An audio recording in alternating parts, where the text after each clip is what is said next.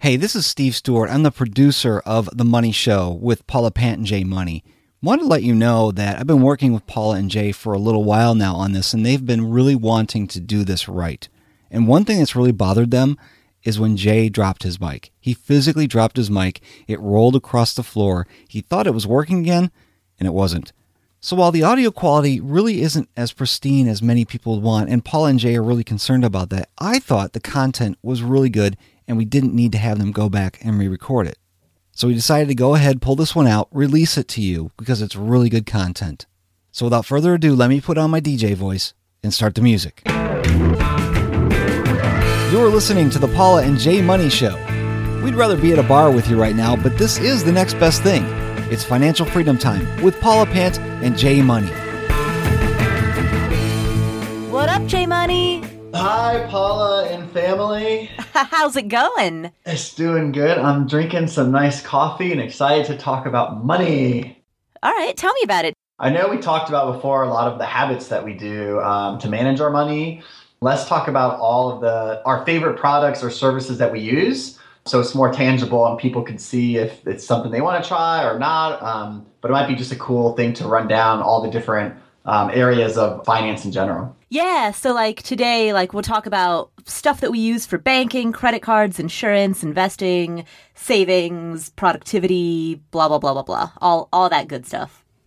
Oh, so fun to talk about. Sure. Hey, should we throw out a disclaimer right up front? Because that's how I roll. Oh, sure. What are you disclaiming? Oh, okay. So there's this thing in the world called an affiliate relationship. Mm-hmm. And what that means is that if we link to a product on either of our blogs or on our web or on any website or anywhere, if we link to a product and a person clicks that link and then buys that product or service, then we would get some sort of a commission on it. Now, my rule personally, and tell me about yours, Jay, but okay. My personal rule is twofold. Number one, it's that I don't link to anything unless I personally use it myself. Mm-hmm. Or if it's something that I wouldn't have use for myself, like if it's something that involves, say, paying off a student loan, which I would have no use for, then it's got to be something that a shitload of my friends all use themselves. Yeah. So that's rule number one. 99% of anything that I link to, I myself use it. And also rule number two is I always disclaim it right up front. Because I feel like there are a lot of bloggers who will bury it in teeny tiny little size 2 font at the bottom of their post. And I'm like, that's just shady, dude. So I always just disclose it right up front and be like, yeah, this is an affiliate link. This is not. This is not. This is, and that's not. Man. You know? That's a lot of disclaiming.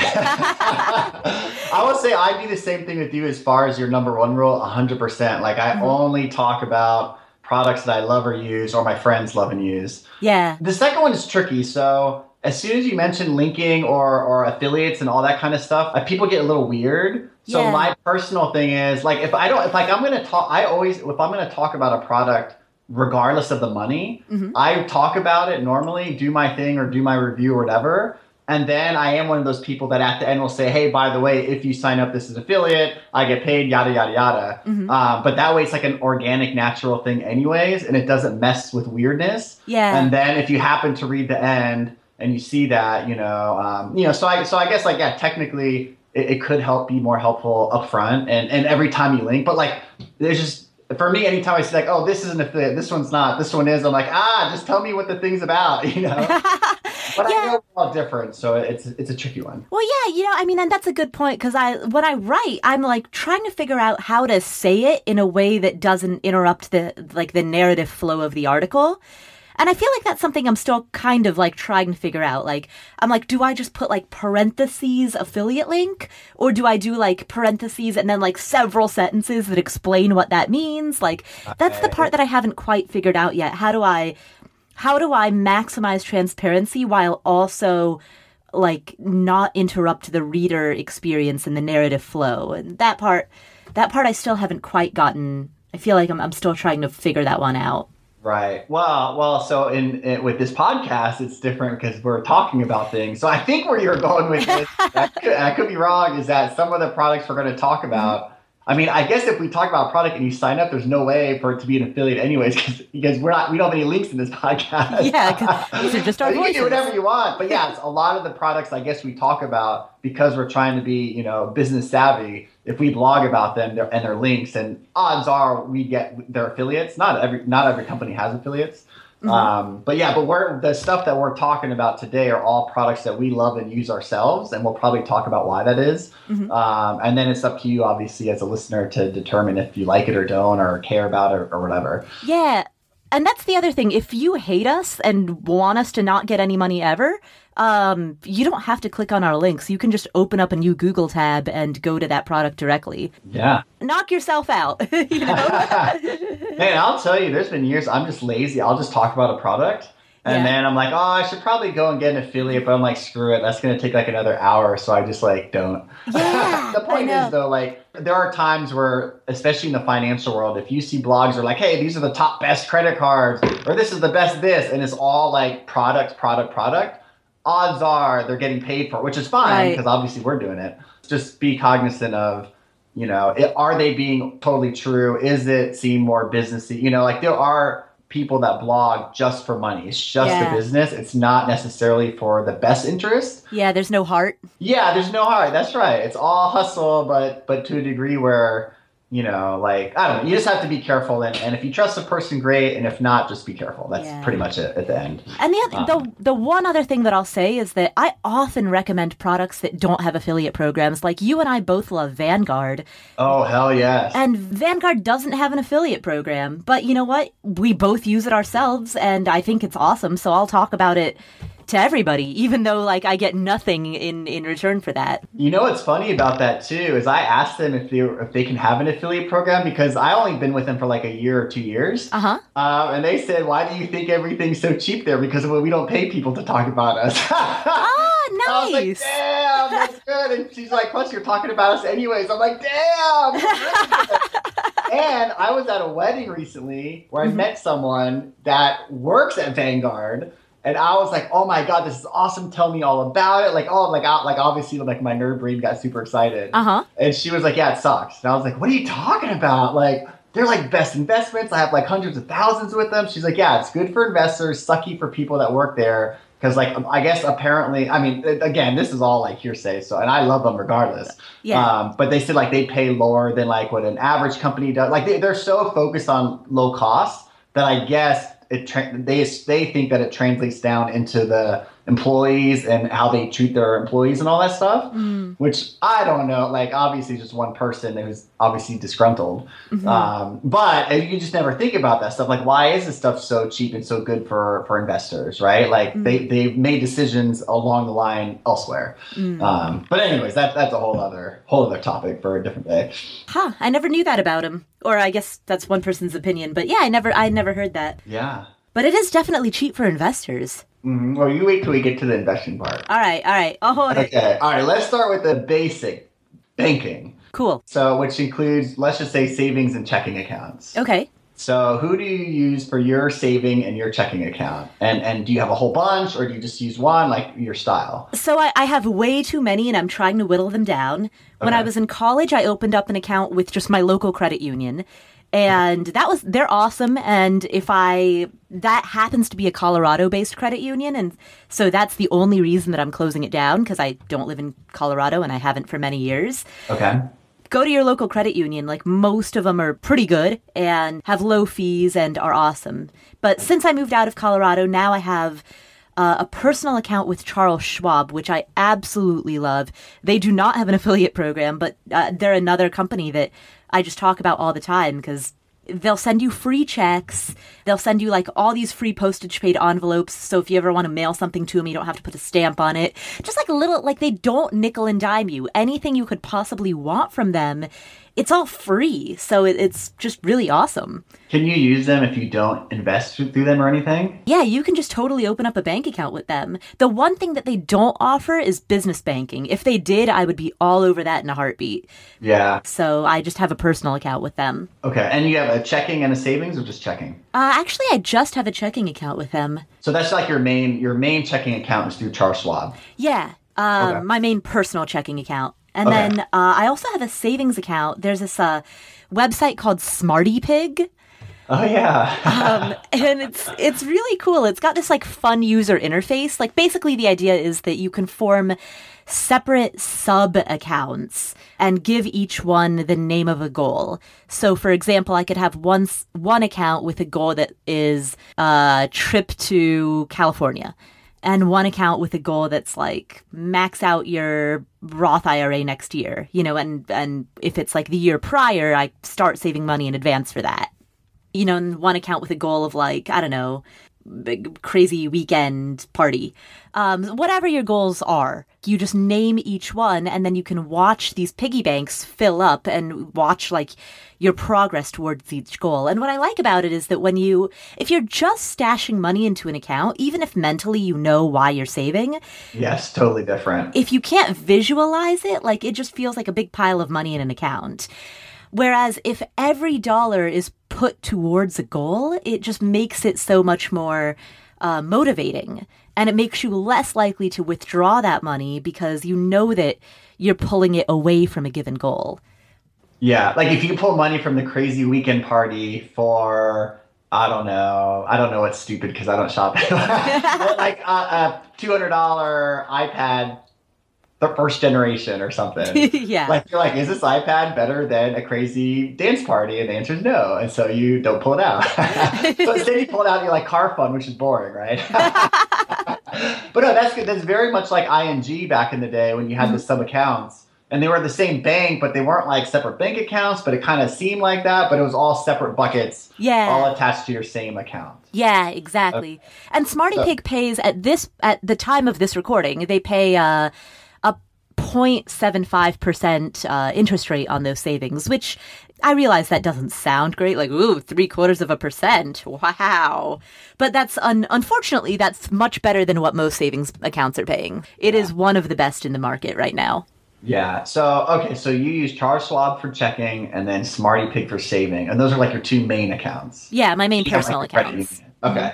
All right. That's good. So I use USAA, which is mainly for like military families or people that are in the military. My dad was in the Marine Corps. And so like decades ago, I got my first account with them for car insurance. I used to chase the rates and used to chase like, oh, the best savings, I'm going to go there. The best credit card, I'm going to go there. And then after a while, I was just like sick of it. And so I said, I'm going to get rid of every single thing I have and condense all to one spot as most as possible. Mm-hmm. And with USAA, thankfully, like they have banking, checking, credit card, even investments. Like at one point I had 20 something accounts, all with USAA, but it was all under one roof. And so now there's maybe like 10 or 15 in there, but it's all under one roof. So I could see everything. I don't have to worry and I trust them. You know, whether it's smart to have it all in one spot is a whole other thing, but you know, I love it and I trust them. So for my checking and my savings are both with USAA. And I don't even have, honestly, like my wife and I have one main checking account we call like our house account. Mm-hmm. And we used to, before we merged, like I'd have my own personal checking, my own personal savings, and then a house checking and a house savings. Mm-hmm. And then she'd have her own stuff, and then we both have access to the house stuff.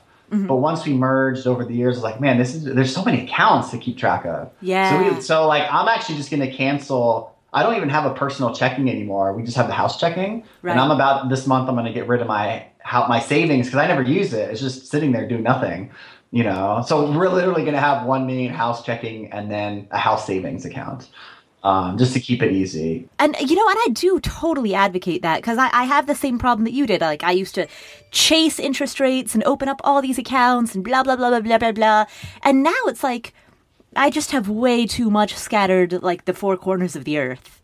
Yeah. And so this is like the nerdiest thing you're ever going to hear. I actually got on my whiteboard, I actually drew a flow chart of like where all of my money is and how money goes into the account and what bills get paid out of what. And I sat back and awesome. I looked at it and it looked like the world's worst like spaghetti monster project. It was like the most like unnecessarily complicated flow chart. But that actually helped drawing it out because then I could like visualize like, all right, this is what I have to do in order to close down a bunch of accounts and like refunnel money and just consolidate.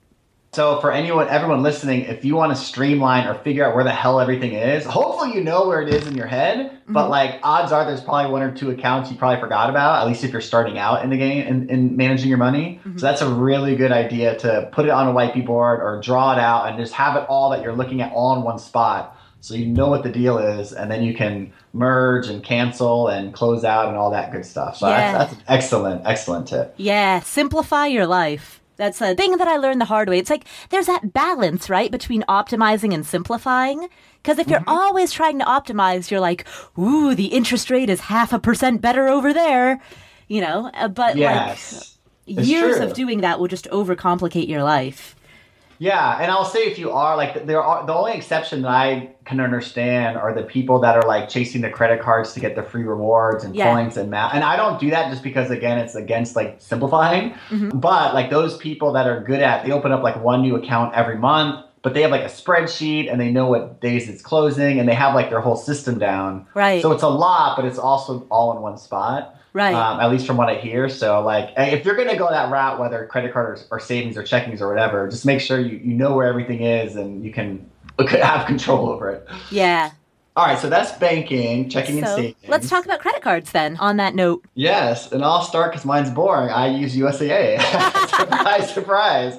And honestly, like, so the reason I use them in general is they have good customer service. I've been with them for a long time. I trust them and it just made my life a lot easier. And so I personally don't go for cards or accounts that have the highest interest or that pay the best credit card points or whatever, again, for the chasing stuff. And so USA's card, I don't think it's like the best. Like in a range from 1 to 10 is probably like a 7 or an 8. You know, like it's not like a 9. There's nothing special about it. It's just it helps me keep everything in one spot. And so that's the reason I do it rather than have another account out there that I have to manage. That's going to change the rules or whatever, right? You know, and I'll put all my expenses on the credit card and then I'll pay it off every month. But like, it's not to the point where I'm like missing out on like hundreds of thousands of dollars, right? I mean, and the USA card does have, it's like the World MasterCard, I think it's called. It does have cash back, so I think I get like $350 a year using them.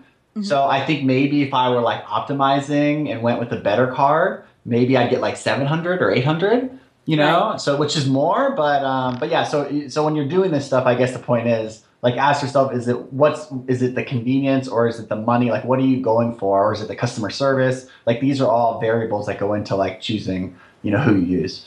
Yeah, think carefully about what's worth your time and what's not. Because, I mean, if you're a college student and you're making $8 an hour, then making some kind of optimization that would result in an extra $300 a year, like, that is worth your time. That's a month's rent, right. You know? Yes. And if if your answer for all financial decisions is what's the most financially smart, like factually, then in that case you chase all that stuff because you're getting more money because you're just doing it for the numbers. But if you're like, I do things on emotion for the better or the worse. So if I like something or something makes me feel good or I'm going to be able to be lazier, you know, then I choose answers based on that as long as it's not detrimental to my stuff. Like as long as I'm like 80% good, then I'm fine. Well, I think you're hitting on something important. Like, for me, that was a lesson that I kind of had to learn the hard way because I used to always try to over-optimize and chase all of the little things. And what I eventually learned was that I have a limited amount of mental energy. And the more time that I spend scrutinizing spreadsheets and trying to optimize around the fringes, the less time that I could spend doing the one big thing that might actually move the needle. Potatoes. Yeah, exactly. Like there's this concept, the 80-20, right? Where like 80% of your results are going to come from like 20% of your efforts, which is basically another way of saying there are one or two things that you could do in any given day that are the most important things that will really help move you forward in life. And everything else is kind of details. So if you have a limited amount of time and energy, focus on that one thing. I don't know if it's the same, like if there's 10 million credit cards out there and there's one that's decent, so I call it like 80%, I'll pick it rather than spending whatever to get the extra 20% yield. Even like with investing, right? Like if you're like, oh, this is a hot stock versus like an index fund, and that hot stock might, like if I do things right, earn 20% more. I'll take the one at 80%. I'm happy at getting good, and then like not touching it again. So in my mind, that's like the 80-20 for me, but I don't know if it's based on that or if it's just a different way to reword it. And even with like spending, right? Like I have no problem. In fact, I love it. And I encourage people to spend money at Starbucks. Like Starbucks makes you happy. It's a few bucks. Yeah, I know if you add it up every day, it equals like hundreds of thousands of dollars, right? All that stuff. Mm-hmm. If you like spent more time like on buying a house or property where it saved you like $500 a month, you know? Right. And spend your time that. And then every month you're saving $500. You know, versus trying to like cut out the little tiny things that make you happy. You know, that's like another, for me, like an 80-20. Like, yes, you can save $500 being better with home ownership and also never drink Starbucks and then have your 100% savings. But to me, I'd rather have the good home ownership part, which I suck at, but I'd rather have that and have my Starbucks, you know? Right, exactly. Yeah, Ramit refers to this. Ramit Sethi, he writes, I Will Teach You to Be Rich. He refers. I learned this from him years ago, and he refers to this as the big win. Yes. What he says, which I am very much a believer in, is if you chase the big wins, like housing, for example, you can let go of the little stuff, and it's okay. And you know, it's tempting to think, well, I can have the big wins and sweat the small stuff as an optimizer, but you know, we are limited in just the amount of willpower and strength and energy that we have. So yes, and it goes again to your point, Paulo, that we're in different phases. So if you're starting out with no money or in debt and you're like, look, I need to like blow this shit up and you know, get going, then it's okay to go like hardcore and save on everything or whatever, right? But odds are it's not sustainable for the long term. You know, exactly. So you go in pockets. I mean, there's times where I don't want to spend anything. And then there's years where I'm like, I'm okay. I'm not going to watch every penny. You know, like you go through phases of your life and money. Yeah. But yeah, I guess the point is know that it's okay, whichever like strategy you go with. And there's obviously a ton of different strategies. But yeah, but going back to your thing, Paul, the 80-20 is a good thing just to keep in mind when you're deciding on stuff. Yeah, exactly. So I guess back to credit cards. I know, we suck at going off track. You know what? I kind of do the 80-20 with my credit cards. So I am sort of a travel hacker. I would say that I'm like a mild, modified version of a travel hacker. Like there are some people who are super into the travel hacking world, and you talk to them and they're just this wealth of knowledge and information about which credit cards have what kind of sign-up bonuses, and they give you this many points and this many miles and blah, blah, blah, blah, blah. Dude, I don't really have time or the interest to track all of that. I want to put in the minimum amount of time and research and energy to get good enough airline miles for you know what I spend and then call it a day and move on with my life. Okay. And so what I do, my like modified, very, very modified travel hacking, is I'll open up usually like 1 or 2 credit cards per year, rather than like travel hackers will do like 1 or 2 a month. Okay. So how many cards do you have right now at this given time? So I have, at the moment, I've got the United Mileage Plus card. Okay. Is that your main one? I don't really have a main one because when you open up a new card, you have to spend X amount, depending on the card, you have to spend X amount on it within Y amount of time in order to qualify for like the sign-up bonus. Okay.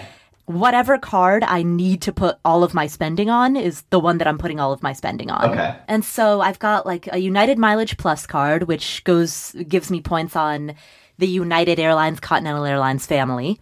And then I've got the American Airlines A Advantage card. And at the moment, I also have a U.S. Airways branded card, although U.S. Airways recently merged with American Airlines. So now that card is redundant, so I'll probably just cancel it. Those are my personal ones. And then, of course, I've got a business credit card as well. Okay. Who do you use for the business credit card? So I used to have a Delta Sky Miles card until I realized, so people refer to Sky Miles as Sky Pesos because they're so, like the redemption value is just so deflated. Okay.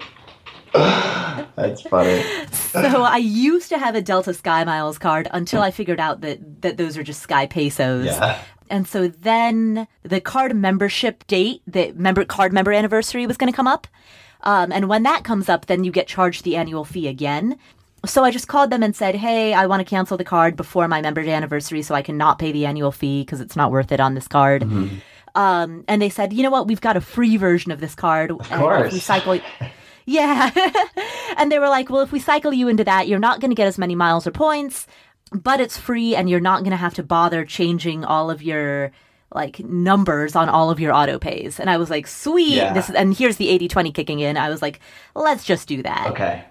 So in the future, I might upgrade to a different business credit card that gives me different like miles and whatever. Right. But for the moment, just being playing to the 80/20, I'm just sticking with that. Delta pesos. I'm sticking with what's good enough. Okay. Yeah. All right. Well, mine's simpler. I just have American Express Blue, I think it's called. I have like 5 or 6 years. It gives me points and stuff, but running a blog, there's like hardly any expenses you put on a credit card, or at least my blog. So I think it's like $100 a month I pay on that thing, like for like Really? AWeber, emails, and then like if I go to like the post office to like mail something. It's like nothing. Spend like $3,000 a month on my business credit card. Well, you're hustling more than I never said I was the best businessman. I'm just trying to be a good blogger. Okay, well, cool. So that's credit card. And actually, let me backtrack just so I can be a little more helpful for the banking stuff. Like, I just found out about Simple Bank. I don't know. It's like kind of like they feel like they're like a hipster bank. Like they're people know about them, but they're new and like only like early adopters are using them or something. But Simple Bank is just like a checking, and then like with the debit card, but like it has a lot of built-in like budgeting features, and there's like no fees for anything. So if I wasn't with USAA, I would personally go to Simple, just for people that like obviously not everyone can use USAA. Anyways. All right, let's go to what do you want to do? You want to do some insurance action? Yeah, dude, let's do it. Let's fly through this, man. Because I want to cover some ground. All right, well, let's start with car insurance. So me, no surprise, I use USAA. Mine's really boring. Sorry, guys. All right, who do you use for car? Or do you even have a car, Paula? I do. I have a car. I use State Farm, although honestly, like I'm not in love with them, so.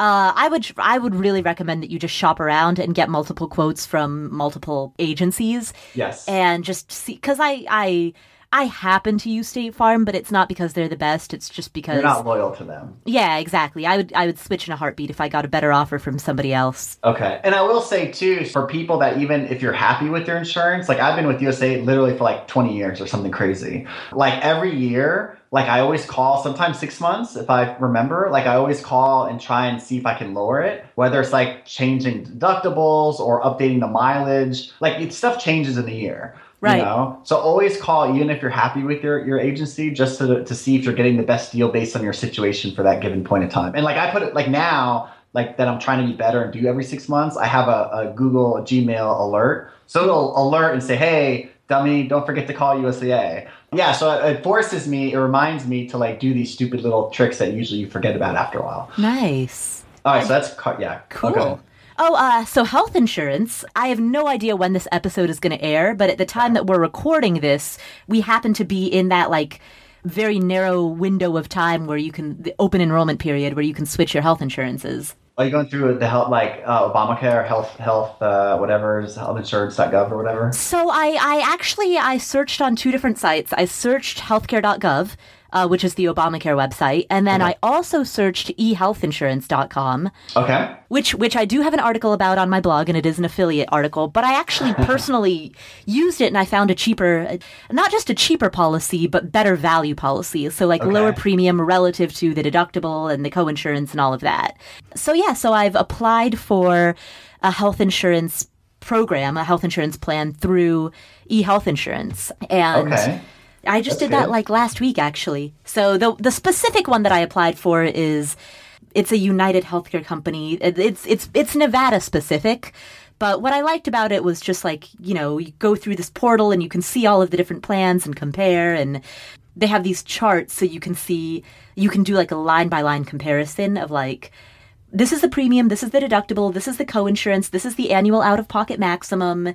Basically, here are all of the stats about it, and you can just like look at them in a glance and see, all right, that one's the one I want.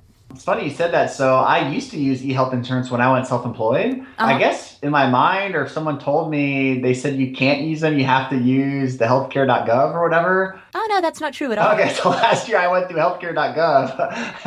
I love eHealth insurance just because it's easy and simple. Again, like it's just it's streamlining it all and letting you be faster with your decision making. And so, so we're in the process of figuring out what plan to use too here in Virginia. But man, shit, like having kids and then, man, it's like ours is like 900 something a month, which is like a house payment or whatever, a Lamborghini payment. Know, right? It's crazy. And honestly, in the beginning of the year, because it's based on, at least like the subsidies you can get through the healthcare thing, like is based on like income stuff, you know? So last year, like my business was making like 70,000 a year. Like it was like the lowest point I've been since like starting, you know? And so I had all these credits. So like if like everyone was on the same plan back then in my family, they weren't, but if they were, it would have been like, I don't know, like $400 a month or something. Now, because which is a good thing, I guess, like obviously like I've gone past that threshold. I think I'm on pace for like 150,000 or something. Yeah. Like there's no way in hell that I'm getting any subsidies. Right. So like the exact same insurance I was paying is now like double. You know, which yes, I can afford it more because I'm making more, but it's definitely one of those hot political topics, which I'm not smart enough to debate, so I never will. But and you know, it's funny, you read like all those early retirement people, they're like, we love, you know, Obamacare because they make so little, like they're like so wealthy, but because they figured out the system to pay like no taxes and live off of very less, like that live off like 20,000-30,000 a year, they're quote considered like kind of, you know, not poor, but like on the lower end of whatever. So they get like all the subsidies, they pay no taxes, right? Even though like they're more wealthier than like all of us, or at least me. For the sake of any listeners who are like wondering how that works, so basically the subsidies are determined not based on your net worth, but based on your income. So you could have $1 million in investments, but only if you're retired and you're not making any other income, you could have $1 million in your investment portfolio, but only withdraw $30,000 a year as taxable income. And so then the subsidies and everything else gets based on your income, which is $30,000 a year. You know, and it doesn't care what your net worth is. And your taxes. And when you pay taxes, it's more complicated. But if you're only, quote, getting 30,000 income, even if you're just like working a normal job and you're not even touching investments, whatever the case is, that's what everything's based on. Yeah. And so if you're really good, if you can live off of 20 or 30,000 a year, which I would applaud you because I can't now with kids, unfortunately, or at least with the lifestyle I want. That's trick number one, living off of less. Trick number two is then investing like crazy and bonkers, you know, and so you can take advantage of all these loopholes. Yeah. For health insurance, we just bought like a super, super high deductible policy, like ridiculously high deductible. So I don't even think of it as health insurance. I think of it as like, it's really bankruptcy insurance is what it is. Right. It prevents us from losing all of our assets in the event that we get a cancer diagnosis. But in terms of actually covering any health costs, it's not going to do that because the deductible is just insane. Yeah. And because if it was just me by myself, I would do that. But with kids and that, man, those kids always go into doctor and they freak me out. Yeah. So we're always in like the good or medium to good, not the best, but not the worst category. And then we pay more because of it. Yeah. Health insurance is broken up as gold, silver, bronze. And then there's one other type of metal that's it's like platinum. Is it platinum? I think so. So yeah, we always have the lowest. So I guess we've got the bronze policy. Yeah. That's life. Yeah. Insurance. Oh, no, that wasn't life insurance. That was health insurance. Oh, let's talk about life insurance. Yeah, so do you have life insurance, Jay? I do. And you want to guess who I use? Let me guess. Is it USBB? It's close. Yeah, so I use USAA and I have 30. I guess I signed up for a 30-year term. Uh-huh. But that was... Man, like 7 or 8. Jay's like, that was 30 years ago. Shit. Yeah. And so I only researched a little, but at least like I weigh my opinion, my basis on stuff heavily on what like smart financial bloggers are doing. Like I trust them more than other stuff. Yeah. And it seemed like 9 out of every 10 blogger or like whoever was like talking about this stuff that are my friends, like they all were like term. Yeah. And so I just said, screw it, I'm going with term. I totally agree. Term life all the way. Do not get whole life. I haven't thought about this in years, but my impression of it, how it all works is it's pretty straightforward. If you die within the 30 years, you pay out whatever your thing is. Yeah. And so the trick with that thing is if you can get it early when you're young and super viable and healthy, and you pay less and lock it in at a low rate early, not in like 30 years from now, right? Then you're covered cheaply and you're healthier in theory more than you will be later. Right. I actually have super strong opinions about this. Okay. So yeah, I completely agree. So for the listeners who aren't familiar with this, term life insurance is like any other insurance in that, similar to car insurance or health insurance, if you're paying your premiums and the event happens, which in this case is your death, then your beneficiaries, your spouse, your kids, your whoever, your favorite charity, whoever it is that you want to leave it to, your beneficiaries get the payout that comes from the fact that you're insured. And that's what insurance is. That's exactly how health insurance works. That's exactly how car insurance works. That's what insurance is supposed to be. Whole life insurance is, in my opinion, a complete... Do I want to go so far as to use the word scam? I think I might. Wow. Yeah. I think I'm gonna go that far. I'm gonna go there. And why is it a scam? So it is marketed by people who say, well, you don't want to pay all of these premiums and then have nothing to show for it at the end. Which is insane because that's what insurance is. Insurance is you paying a whole bunch of premiums to cover your car or to cover your home and then have nothing to show for it at the end. Because in the best case scenario, nothing. Yeah, you're alive. Yeah, nothing. Your car is not damaged and your home is not damaged and you're still alive. That's the outcome that you want, you know? It's the only thing you pay for that you don't want anything in like return. Yeah, exactly. Oh man, it's the best waste of money. So, insurance is there to to protect you in case the catastrophic happens. But the people who sell whole life, their whole marketing shtick is, well, you don't want to pay all these premiums and then never get anything for it, ignoring the fact that what you're getting, quote, for term is protection, in the same way. So they've designed this policy called a whole life policy where you pay these super high premiums relative to a really pretty small amount of coverage. As long as you pay those premiums for your entire life, then when you eventually die, your beneficiaries will get the payout. So basically, it is not term limited. So in a term policy, you'll have these fixed premiums for the span of 10 years, 20 years, 30 years, 40 years, however long of a policy that you purchase. With whole life, you pay these premiums your entire life. So when you die, your beneficiaries will definitely get something. Do the premiums go up over time, or are they all the same, like the term? I would need to look into that, but I think it depends on what kind of policy you get and blah, blah, blah, blah, blah. Because there's got to be some sort of inflationary adjustment. Yeah, if you're like 80 or 90, I would imagine the premiums would be higher, but... I don't know. I would need to look into it. But the reason I've never even gotten that far is because the amount of premium that you're paying relative to the coverage is just a complete joke. You're paying ridiculously high premiums for a very small payout, and they market it to you. They justify that by saying, well, it's really a hybrid insurance policy / savings and investment plan.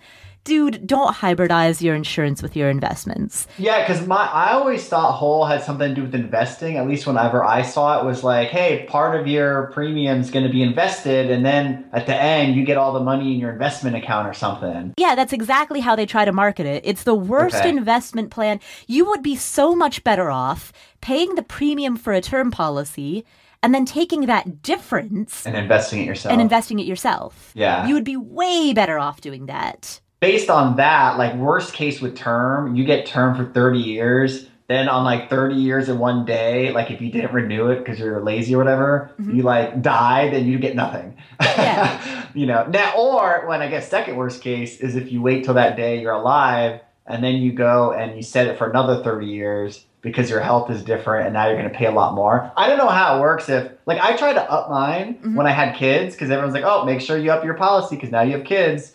With term, you have to like go through the whole process again and create like a brand new one again. Like it's like it rides over your old one or something. Right. I don't know. Like I realized, I think like I'm insured. I think it was like 300 or 350,000. Yeah. Which isn't a lot of money. Like my family would be more than fine if I died and we got that. Right. So like to me that's okay. Maybe like it's gonna have to change. And I know a lot of people are like, well, you should be insured for like $500,000 or $1 million. I mean, people throw out numbers all the time. Yeah. You know, as long as you look at your own situation, is like if I die and my family got this. Is this good, or do we want them to be set for life? Like if I wanted my family to be set for life and not worry if I die, then I'd get like a $2 million policy or $3 million. Right. Right. Then they'd be rich if I died. Then they would have an incentive for murder. Incentive. For me, like I don't like want to pay like whatever amount that would be every month to ensure they become millionaires when they die. You know, so you you do whatever you need to do. The rule of thumb is that the policy should represent between 7 to 10 years of your income. Oh, wow. Okay. Yeah, which is a lot, you know? Like that is a lot. But see, that's like the thing with these rules though. It's just like retirement. Like right. You have to wait till you're 65 and then retire and put 5, but like your lifestyle can be completely drastically different. Exactly, yeah. So, I mean, it's just a rule of thumb and take it with a huge grain of salt. You know, I didn't do that either. Like, when I bought my term policy, when, Will and I both have we have 20-year term policies. Okay. Instead of looking at our income, what we did was we looked at all of the mortgages that we have on all of our rental properties. Yes. And we said, you know what, if either one of us dies, we want to leave behind enough money such that the other person could just pay off every single mortgage. Yes, I love it. That's what we did. Yep, because perfect. We just didn't want the other person to like have to deal with all of those mortgages alone. Right. That's great. So that's actually what our house was around 350, a little more. So that's why we did it too. Yeah. That's good. That's a good way to do it, I think. Yeah, exactly. Because that's my feeling about it. Both me and Will were like, you know what? If we could just leave you with fully paid off houses, I trust that you could figure out the rest on your own. Right. You know, right. like yeah. I think you'd be fine with a paid off house, or in our case, a bunch of paid off houses. Or think like, you know what? If I was Paulo, I'd use that $1 million or whatever and go buy 30 more homes. So I'm gonna do that. But that's his decision and a gift that you left him. Right, exactly. Well, and we should say like insurance, just like with other insurance, it's per person. So like my wife has her own policy, I have my own policy. The rates are different because girls and guys are different and health is different. Right. And if you smoke, if you go skydiving, like all these things that you do in your life that you don't think about, once you sit down to do term insurance or any insurance, they ask you about all these things, and that drastically can affect. Yeah. If you smoke 4 packs a day or you're an alcoholic or whatever, right? Like, obviously, like these are going to affect your death rate in theory, and so everything gets jacked up. Yeah, I'm a certified open water scuba diver, so that affected my premiums. That does affect. That's right. Yeah, your risk of dying is higher because of that. Man, that sounds like a terrible way to go. A scuba accident? Ugh. Oh, God, that's horrible. Yes. All right, so that's life insurance. I think Paula wants a whole episode one day on her hate for life insurance. All right, so what other? So there's car. There's life. I have an umbrella insurance. Oh, I do too. Yeah, I've got an umbrella liability policy. Okay. Do you want to tell people what that is? Yeah. So just really quickly in a nutshell, this is basically a policy. It's the last case resort policy. And if you get sued or if somebody tries to come after your assets, this is the policy that kicks in. And there are limits, of course. If you are grossly negligent, then nobody's going to save your ass, dude. You're grossly negligent. But, if there's some kind of frivolous lawsuit against you or anything like that, this is where the umbrella policy kicks in. And I'll give you an example, actually. This happened to Will's mom. She has a rental property. Her tenants, and she installed a carbon monoxide detector in there. Okay. And the city inspector came out and saw it. So there's like a verified official third-party person saying, yes, I know there's a carbon monoxide detector in there. Well, the tenants were growing weed. Oh, my gosh. Which in Colorado is legal. Okay. So they were legally growing weed in there. But when you grow pot, I don't exactly know how it works, but for some reason, you mess with carbon monoxide or carbon CO2. I don't know. I have no idea how weed is grown. But sure. I really don't. I guess you must mess with carbon dioxide and not carbon monoxide. I don't know. I don't know chemistry either. Okay. When you grow weed, I guess you have a CO2 tank and you do this and that and the other. And so for whatever reason, the tenants disabled the carbon monoxide alarm. And then, lo and behold, they got carbon monoxide poisoning and they all went to the hospital and they didn't have, I know, right? Wow. Yeah. And then they didn't have health insurance. So then they all got these ridiculous healthcare bills. Wow. And so then they were like, well, would you pay for our health insurance? And they were trying to claim that the source of the carbon monoxide was the furnace rather than their weed operation. And it became this whole like legal thing. And this was where the umbrella policy really came in handy. The people who ran the umbrella policy were able to like step in and handle it. That's awesome. And you don't have like a specific insurance for people growing weed in your apartment.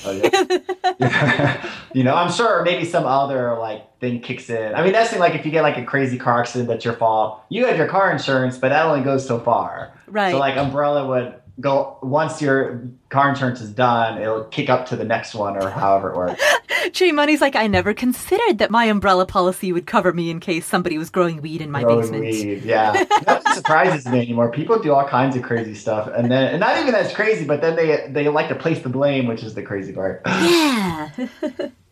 So, if anybody is growing drugs on your property, your umbrella policy will kick in. Yeah, there you go. That's a tagline for it. So everyone knows I use USAA for all my insurance stuff. Who do you use for umbrella and/or your your term? Oh, or are you not really loyal to them? Yeah, I'm not super loyal. I would actually have to look it up because I don't even remember offhand. Okay. I know the umbrella policy. We're going to have to change that over pretty soon. Because if you have up to 5 properties, it can be covered under a personal policy, but once you have 6 properties, you have to change it over to a commercial policy. And we have 7 units, but we have 5 properties right now. 7 units and 5 buildings. So right now we have a personal policy, but we're in the process of shopping around, because we're eventually going to buy a 6th house. So at any rate, sorry, that's a bit of a tangent, but the key takeaway is I don't even know who I use and I'm not loyal to them anyway. All right. All right. Don't do drugs, kids. Let's go to investing. So I'll start, since it used to be boring. Yes, no, I used to be with USAA, and then I wised up and I said, you know what, like Vanguard index funds, that's where my vision is now. So I had everything. I did like this thing where I invested like 60,000 in one IRA, 60,000 in another IRA, and 16 in another IRA. Like when I moved over my 401k, and I wanted to like pin them against each other, and some invested in these funds and these stocks, and then see who wins. And anyways, I had like all these IRAs and crazy investment accounts at USAA. And once I got convinced, actually on a podcast, I was on the Dough Roller podcast, and he asked me about investing, and I was so like, I don't know. I felt like so dumb, like, because he thought I was obviously going to say Vanguard because a lot of personal finance people love them. Uh-huh. And I did it, and he's like, do you even know what you're paying for fees? And I was like, no. Like, I had no idea what I was paying. I just didn't pay attention. I didn't care. Mm-hmm. And once I realized fees were an important part of the process, I sold everything from USAA and moved it all to Vanguard. Actually, just one index fund at Vanguard, which is it VTSAX? It's VTSAX, total it. market Vanguard for lazy people. It pretty much tracks the market instead of like individual stuff. And if the market's doing good, I'm doing good. If the market's down in the shitholes, I'm down in the shitholes. For the listeners, VTSAX is the Vanguard Total Stock Market Index Fund. And they actually have 2 versions, investor shares and admiral shares, and the only they're exactly the same fund. One has a lower fee than the other, but you need to invest more money. You have a higher minimum amount that you need to invest in order to qualify. Yes. So I sold, like when it came down to, I wrote a blog post on this. I literally wrote down every single stock I had. Like I had like 300,000 or something, like in like 70 different funds or stocks. Like they were a mixture between funds and single stocks. Mm-hmm. Man, some of the fees were like, I don't know. I don't remember all the way, but like 2 or 3%. Like they were really huge fees.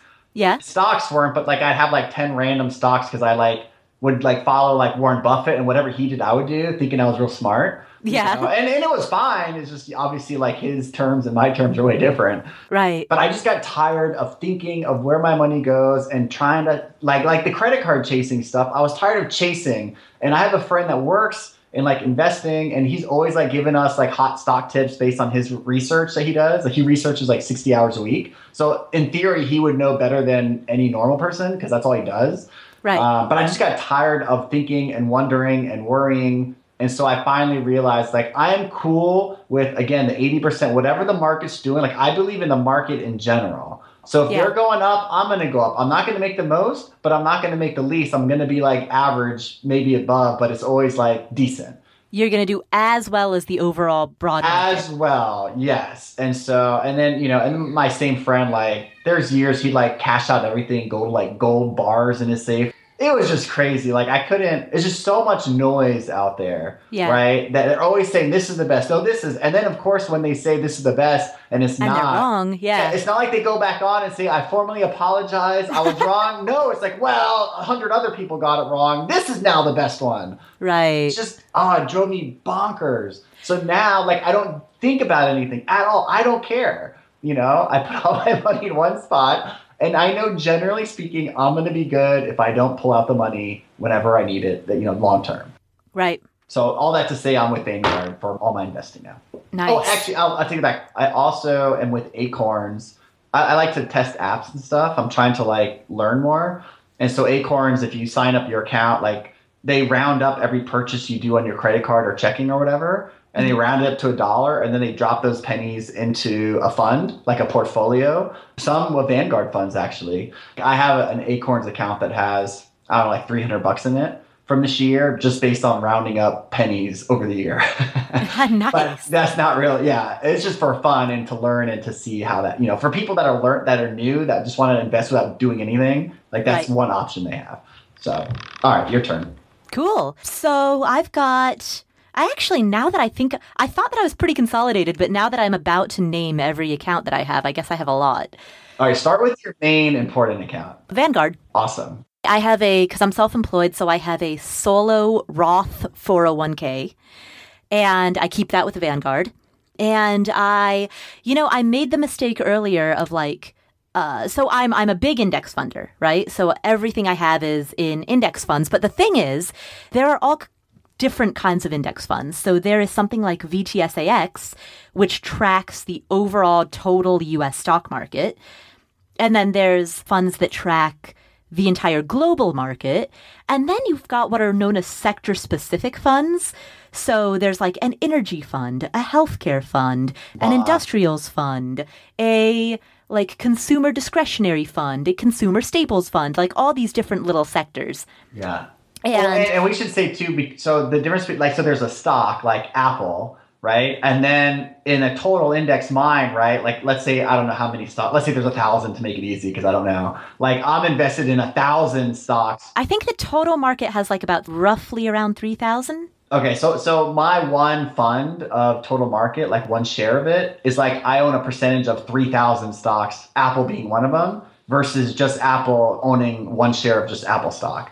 So in theory, if Apple went down and bust, I'd lose all my money. In theory, I would only lose one sliver of 3,000 of the index fund in that case. On the other side, if Apple doubles its money, you make double your money. In an index fund, you probably make a penny or something because it's one fund. Right, you know? yeah. So there's trade-off. And then, you know, a lot of people give me shit for having all my money in one fund. Like I literally have like 300-something thousand in one fund, you know.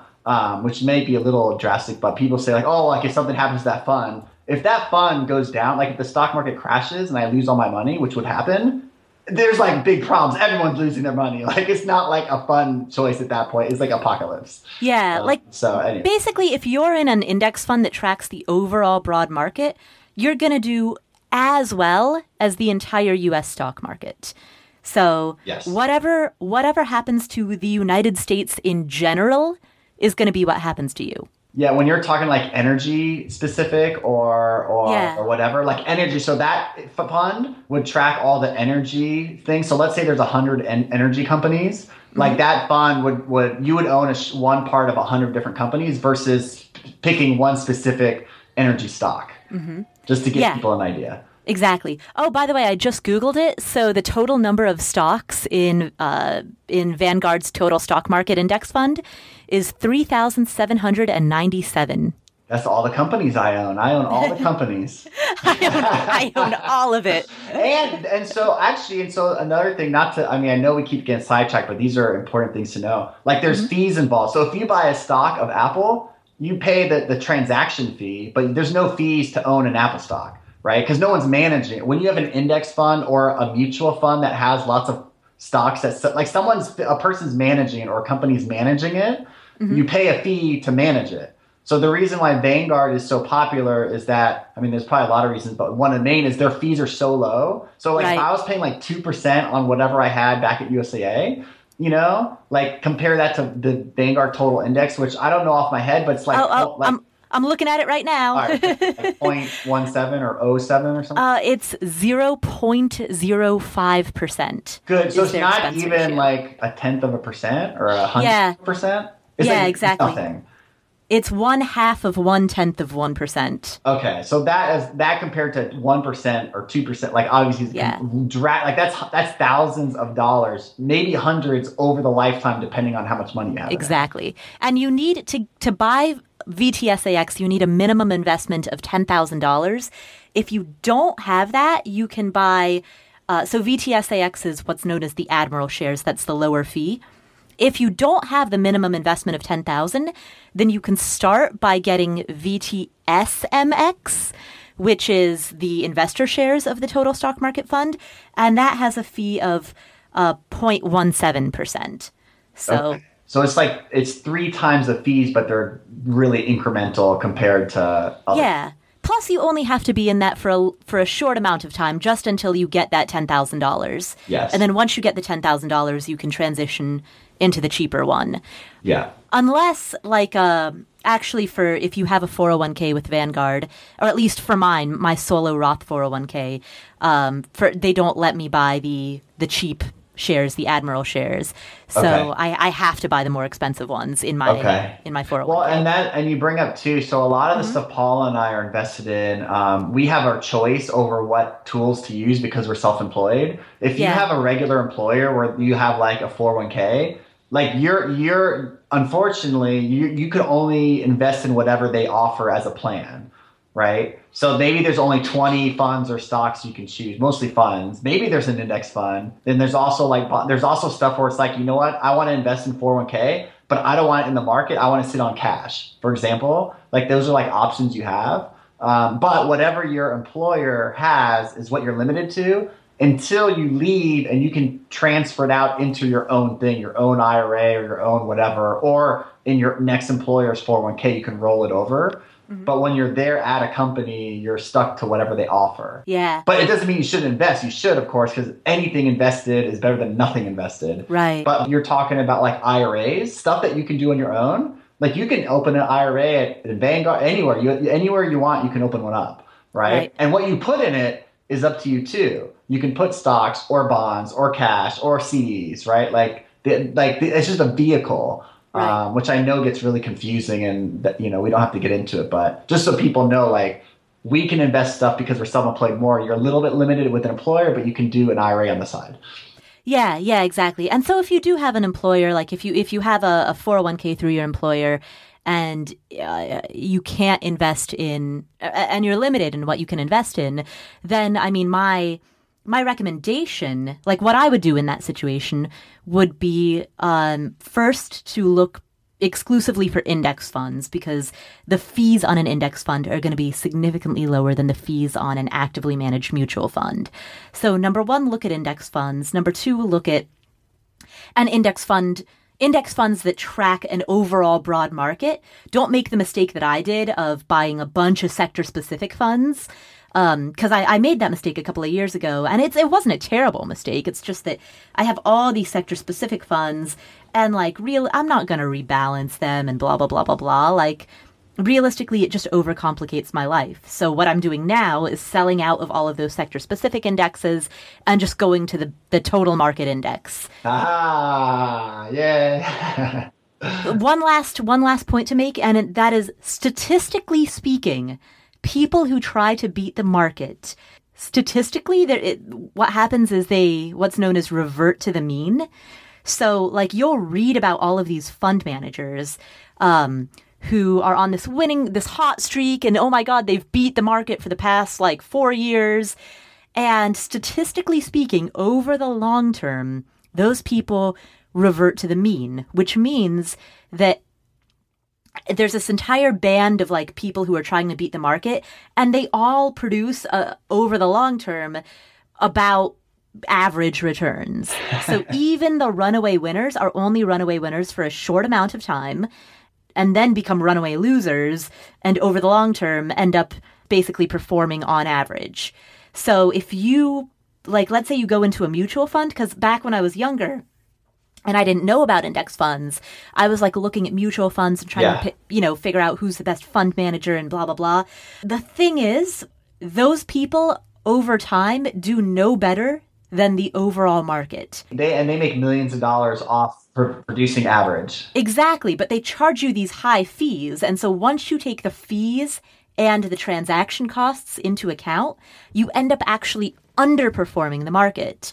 So they're producing results that are the same that you would get in an index fund, but they're charging you higher fees for it. So you as an investor, you as Joe or Jane Smith, are actually doing worse by being in a mutual fund. Right. And when I read those statistics, because I'm a fairly data-driven person, and so when I read those facts, that was when I converted into an index funder. Yeah. Well, I mean, even Warren Buffett, who reads all day long and picks, he recently said, right, go ahead. He says that when he passes away, he wants his wife and children to invest only in index funds. There you go. Boom. And that's Warren Buffett, who's awesome, right? Yeah. But he knows that you can't, it's just you can't win all the time. It's crazy to think that that's even possible. Yeah. So Warren Buffett says that I agree. That's what Warren Buffett tells his kids to do. Yeah, I think that's a fair one.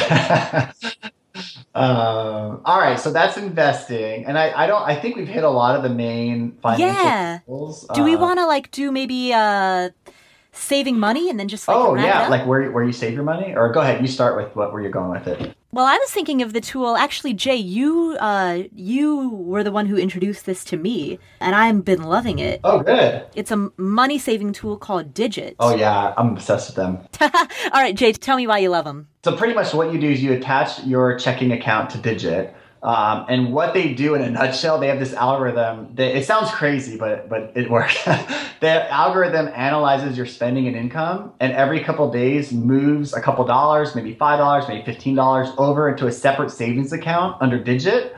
And that's it. That's it in a nutshell. So you sign up once, it analyzes your account, and it physically saves money for you. It doesn't tell you, oh, you're saving this. It doesn't tell you what to do. It physically saves the money for you. Yeah. So to give you an idea, I started...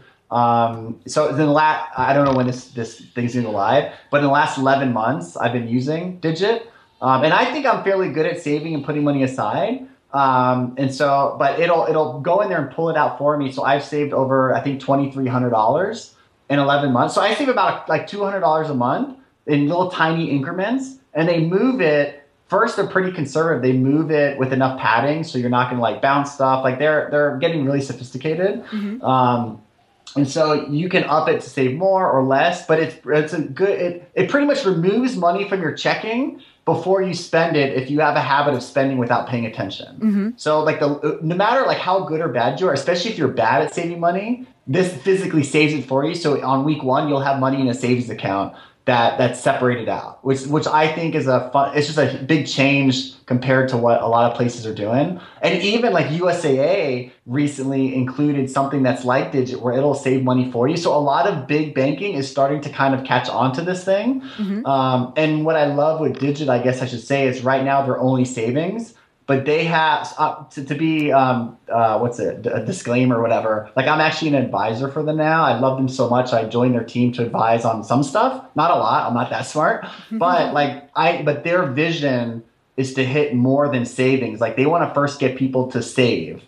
You can imagine what you can do after you have a pot of money, right? You think of investing, debt. There's all these things you can do with that money once you have it saved that they're going to start going down the lines of. And so they're very forward-thinking, visionary. The guy that created Ethan Block, like he had companies, he has money. Like he's not building this for the money. He wants to do not like it's not I don't want to compare it to Facebook, but where like that dude Zuckerberg's trying to like change the world, right? Like that's his mission. It's not to make money. That's what Ethan's mission is to change the way we bank and to get people to save more in a different way than anyone's been doing it before, in a nutshell. And that's why I'm obsessed with it. That's awesome. Yeah, I learned about him through you, and I freaking love him. I've been using him for a couple of months now.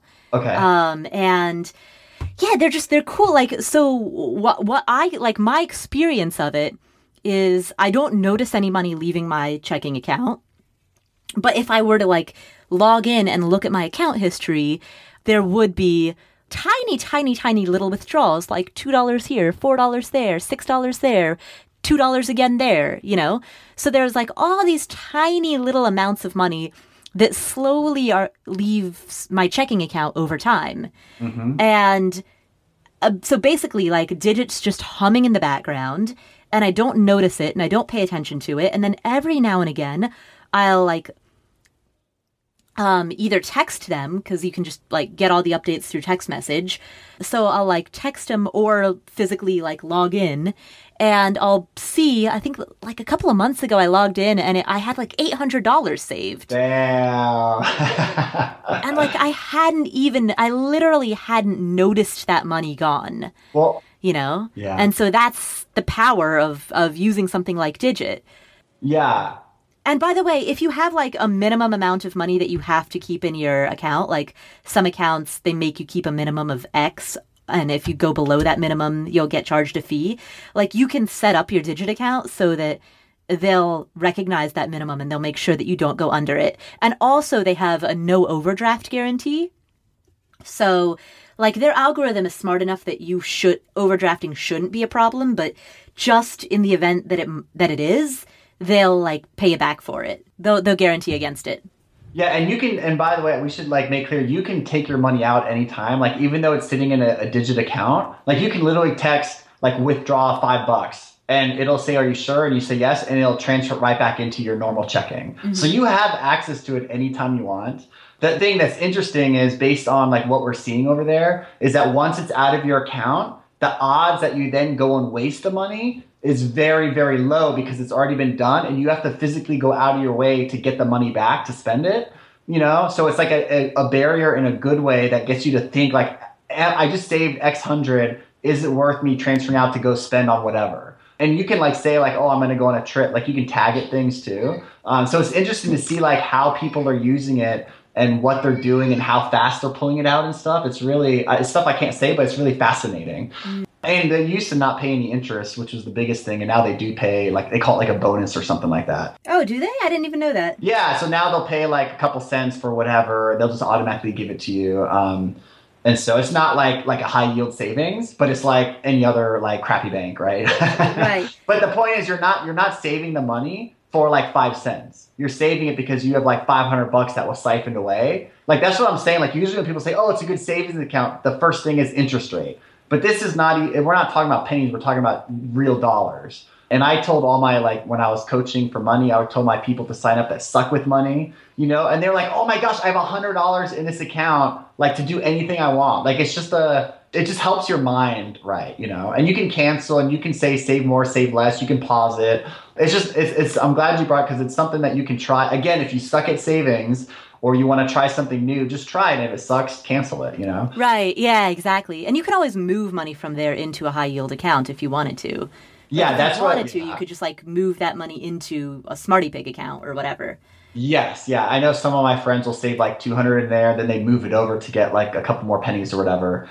You can do anything you want, but it's just a good, I don't know, like I'm telling you now, it's going to be, you look in the years, it's going to be a game changer. It's, like, I don't even, like, pay attention to technology all that much, and I was, like, blown away from the second, like, I talked to this dude. A friend of mine knew him and introduced me. That's how I got involved. And as soon as I started finding this stuff, I was like, holy shit, this is just, it's so crazy, but it's so crazy in a good way. Yeah. But anyways, like, I'm not trying to sell you on it, even though I'm affiliated. Like, it's just pay attention, I guess. Yeah. Try it out. All right, I think that's a lot of stuff. I know we wanted to go over some other things we can save for another podcast. Yeah. Cool. Awesome. I think we've covered a lot of ground. Yeah, a lot of time. So in conclusion, though, that is what we personally use for banking, credit cards, car insurance, health insurance, life insurance, investing, and saving more money. That's it. Wow, that's a lot, dude. Oh, yes, we will see you all soon. Thanks for listening. Hope it's helpful. Yeah, take care. Have a good time without us. Have a good post-podcast life. See y'all later. Bye. We'd like to thank our sponsors, Nobody. We don't have any sponsors, but we would like to thank you for listening, because if you weren't, we'd just be talking to ourselves, and that would be weird. If you liked us, please do the following 3 things. Number 1, subscribe to this show on iTunes. Number 2, download as many episodes as you'd like. And number 3, leave us an iTunes review. If you'd like to know more about us, check out themoneyshow.co. That's themoneyshow.co.